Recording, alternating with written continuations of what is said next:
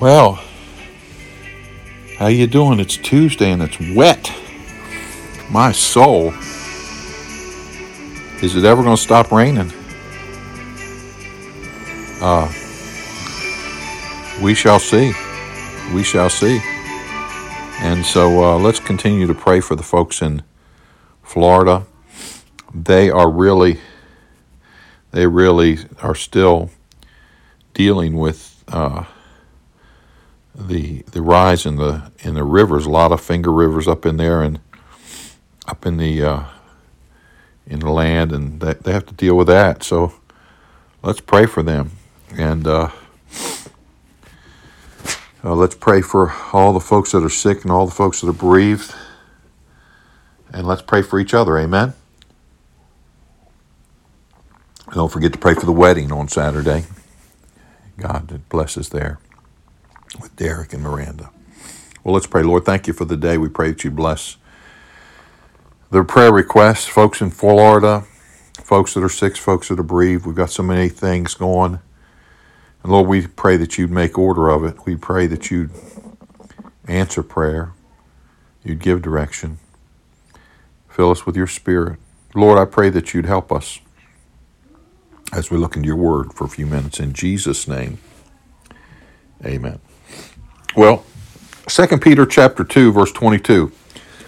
Not a very good picture, but the verse says this: "But it has happened unto them according to the true proverb." He's talking to folks that have gone back into corruption, regressed, done the things they used to do before they were saved.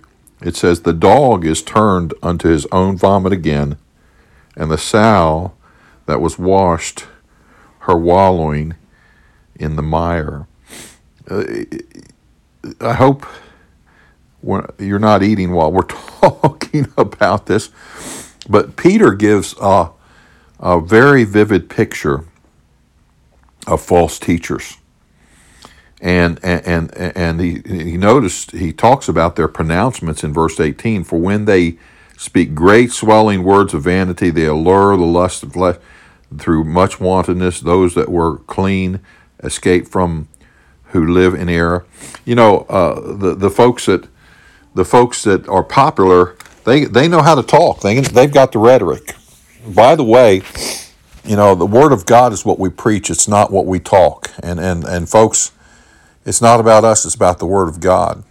And when we get off track, we can become just like the false teachers. Hey, don't listen to the false teachers. They sound good, but they're not good. Their words are only empty. They're vanity, the Bible says. They're erroneous. They're error. And then their promise in verse 19, "While they promise them liberty, they themselves are servants to corruption." They're in bondage, and they're promising liberty to those who they're speaking to. What a falsehood. And then it goes on to say in verses 20 through 22, it talks about their professions, what they profess to be. It says, "For if they, they have escaped the pollutions of the world through the knowledge of the Lord and Savior Jesus Christ, they are entangled therein and overcome. The latter end is worse with them than the beginning." Listen, a dog is still a dog, a pig is still a pig. God's people are sheep, and each will eventually end up in heaven. But the good news is Jesus can take the dogs and the hogs and make them sheep. Amen? And that's the great thing. Hey, don't go back to the things that you were doing. Don't listen to the false teachers. Don't get off track because you're tired and weary. Stay the course. Amen? Finish the course, as Paul said. Well, if you don't know Lord Jesus Christ as personal Savior, you need to. And today would be a great day to know Him. There's three things I want to tell you. You need to believe, accept, and believe that the Bible tells us. Number one, the Bible tells us, number one, you're a sinner, for all have sinned and come short of the glory of God. Romans 3:23. Romans 5:12. "Wherefore is by one man's sin into the world, and death by sin, and so death passed upon all men, for that all have sinned." We're all sinners.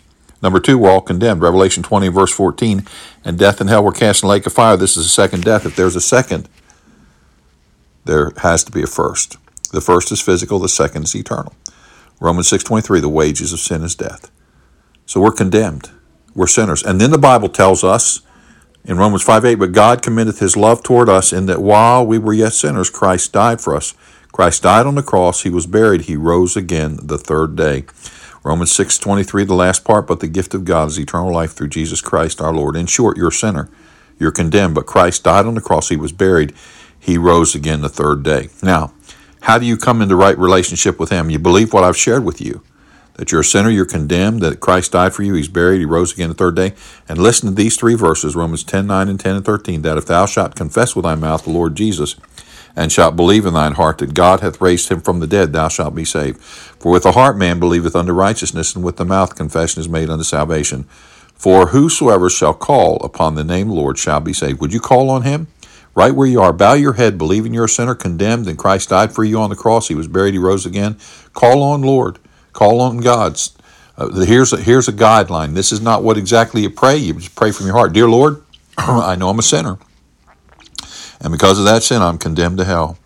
But you died for me on the cross. You were buried. You rose again the third day. I believe. Come into my heart and save me. In Jesus' name, amen. Well, amen. If you prayed that prayer, welcome to God's family, and let us know so we can help you with the next steps. Hey, stay dry tonight, and we hope to see you tomorrow in church, Wednesday evening prayer time. Amen. Father, thank you for the time you've given us. Bless what we've heard today. Help us to be what we need to be for you in Jesus' name. Amen. God bless you, and have a good evening.